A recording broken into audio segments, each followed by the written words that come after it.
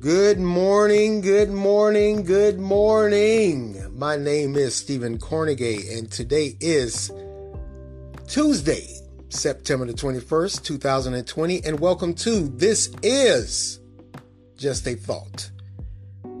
Today, like most days, I awoke, got myself together, and of course got my daughter off to school, but every morning I tried to read, and this morning I decided to jump back into a book that I've had for a while that I haven't finished, I'm ashamed to say.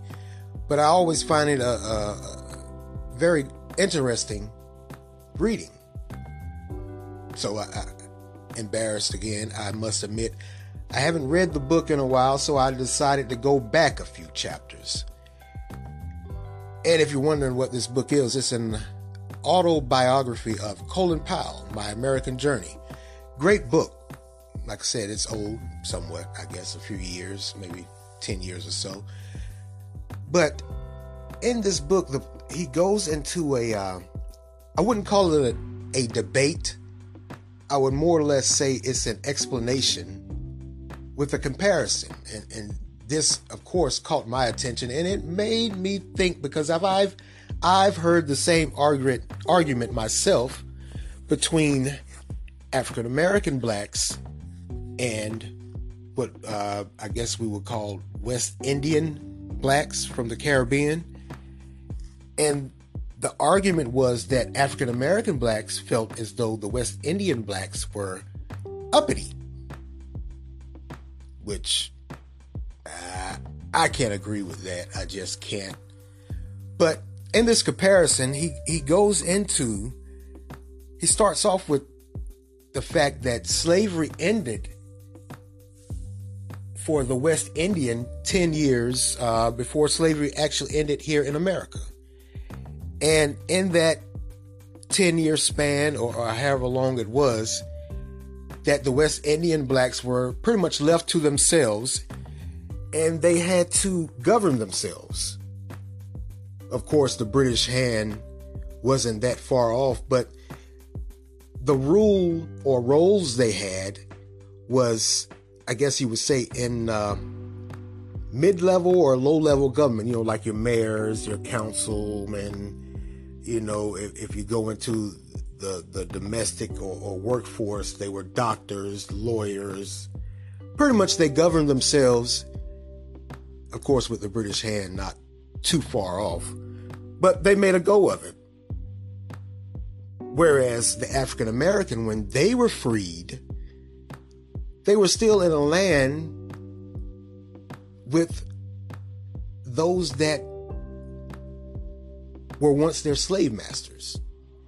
So not only were they fighting for their newfound freedom and trying to figure out how they were going to go through life or become a part of this newfound freedom and world and culture, they were also fighting against a once slave master that was now fighting for his rights of survival also. Now, at some point in time during these struggles, the West Indian decided that they were going to leave the Caribbean. Reason why? They didn't like the direction the system they had there was going. It was going towards a most socialist approach, whereas they were being told what to do, how to do it, what you could do. If you made enough money, you had to share it, which I'll never dispute that, because there's no way in the world. You may be the big brother, but you just don't control my purse strings. You're not going to tell me what I can do, where I can go. I have to share money with somebody. I understand everybody's plight. Everybody's not going to get what you have when you get it, but I just can't give it to you just because.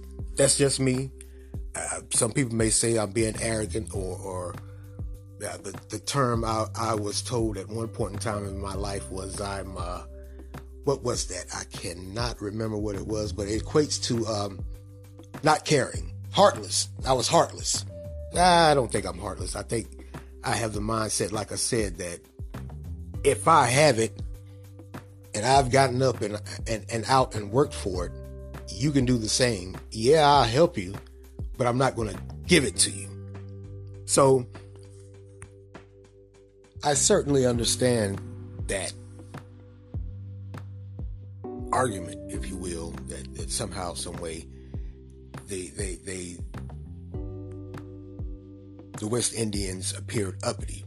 Well, you have to understand their mindset. Yeah, I'm black. Yeah, I'm oppressed. But I'm going to leave my homeland, this time under my own fruition, unlike before where I was torn away. All cultural values, all family structure, just your whole way of life was not only dismantled, but just snatched away from you. And once again, I'm going to pick myself up and I'm going to come to a new land and go at it again. No matter what, I'm not going to stop. Now, I'm not going to say that we as African Americans didn't have that mindset, because at that mindset, history at that time and history has proven and shown us that those that were former slaves had that mindset also, because of what they were able to create and accomplish. You know, you had banking systems, you had African Americans in government, you had your lawyers, your doctors, you just had everything like the West Indians. So I honestly don't believe that African Americans truthfully saw them as a threat, more or less as competition. Now, it wasn't in the South, it was in the northern part of the United States, which is where Colin Powell is from, where you can easily get into that debate of the unions. I can remember hearing about and reading, talking to people about how unions in the North at that time were seen as promulgators, if you will, of racial discord. I mean, you had your African Americans, then you had your West Indians, you had your Italians, you had your Puerto Ricans, you had Greeks, you had every race imaginable in this part of the country trying to make a better life for themselves and their family. So you have all these people here trying to make a living, trying to better themselves in their situation the best way they can. So of course you're going to have some contention. Of course you're going to have some discord. That's a given. That's just a human right or a human fight scenario, if you will. We as human beings, we are going to put our best foot forward, and if anyone stands in our way, then so be it. Whatever happens, happens. So I really don't think it was an uppity thing or a jealousy thing. I think it was more of a fight or flight, if you will. You know, for both sides. It was survival or living, however you want to say it. Now, I certainly don't mean to cut this short. I got to get out of here and get to work. It seems like that's all my life consists of now, just working. But I wanted to, touch on that this morning because, like I said, when I read it, I found it was just so interesting to me to not only hear that argument, but to know, truth be told, that argument still goes on today. And here we are in 2020, and this was back, 1950s or so, easily, that we still have this same argument going on today. But now we have a new participant in the process. Does any of this sound familiar? I'll leave you to your own thoughts and devices on that one. I'm not going to touch it, at least not right now anyway. It will come later, believe me. Well, as always, folks, it has been a pleasure. And I want to thank all of you for listening. And of course, I ask for your support.